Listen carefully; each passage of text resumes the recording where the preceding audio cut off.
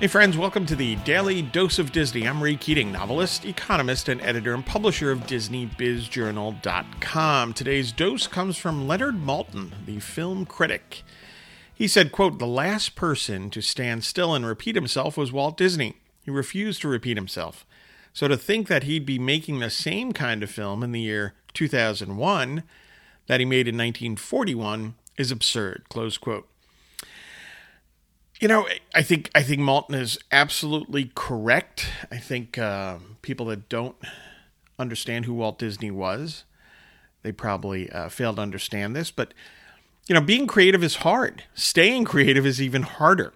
And not repeating yourself, whether in storytelling or in business, makes for a major challenge, a very big challenge. But there are, fortunately, for those of us working to not repeat ourselves and to maintain true creativity, there are great sources of inspiration out there.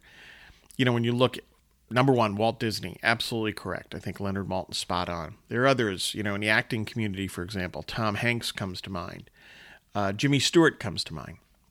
In the business world, there are serial entrepreneurs. Now, if you don't know what a serial entrepreneur is, it's somebody that starts up a business, grows it to a certain point, and then basically sells it and moves on and starts another business.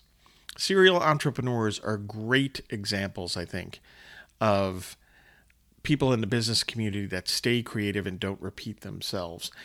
You know, in sports, you have players, if you want to have a long career, for example, in baseball, if you want to be a pitcher, say you're a fastball pitcher and you want to stay, if you want to stay at the top of your game, you're not going to be able to throw the fastball for 15 or 20 years. So you have to adjust and you have to become a smarter pitcher and not repeat yourself.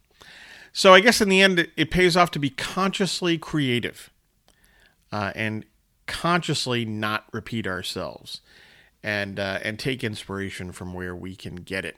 Get your news and views on Disney at DisneyBizJournal.com and have a magically productive day.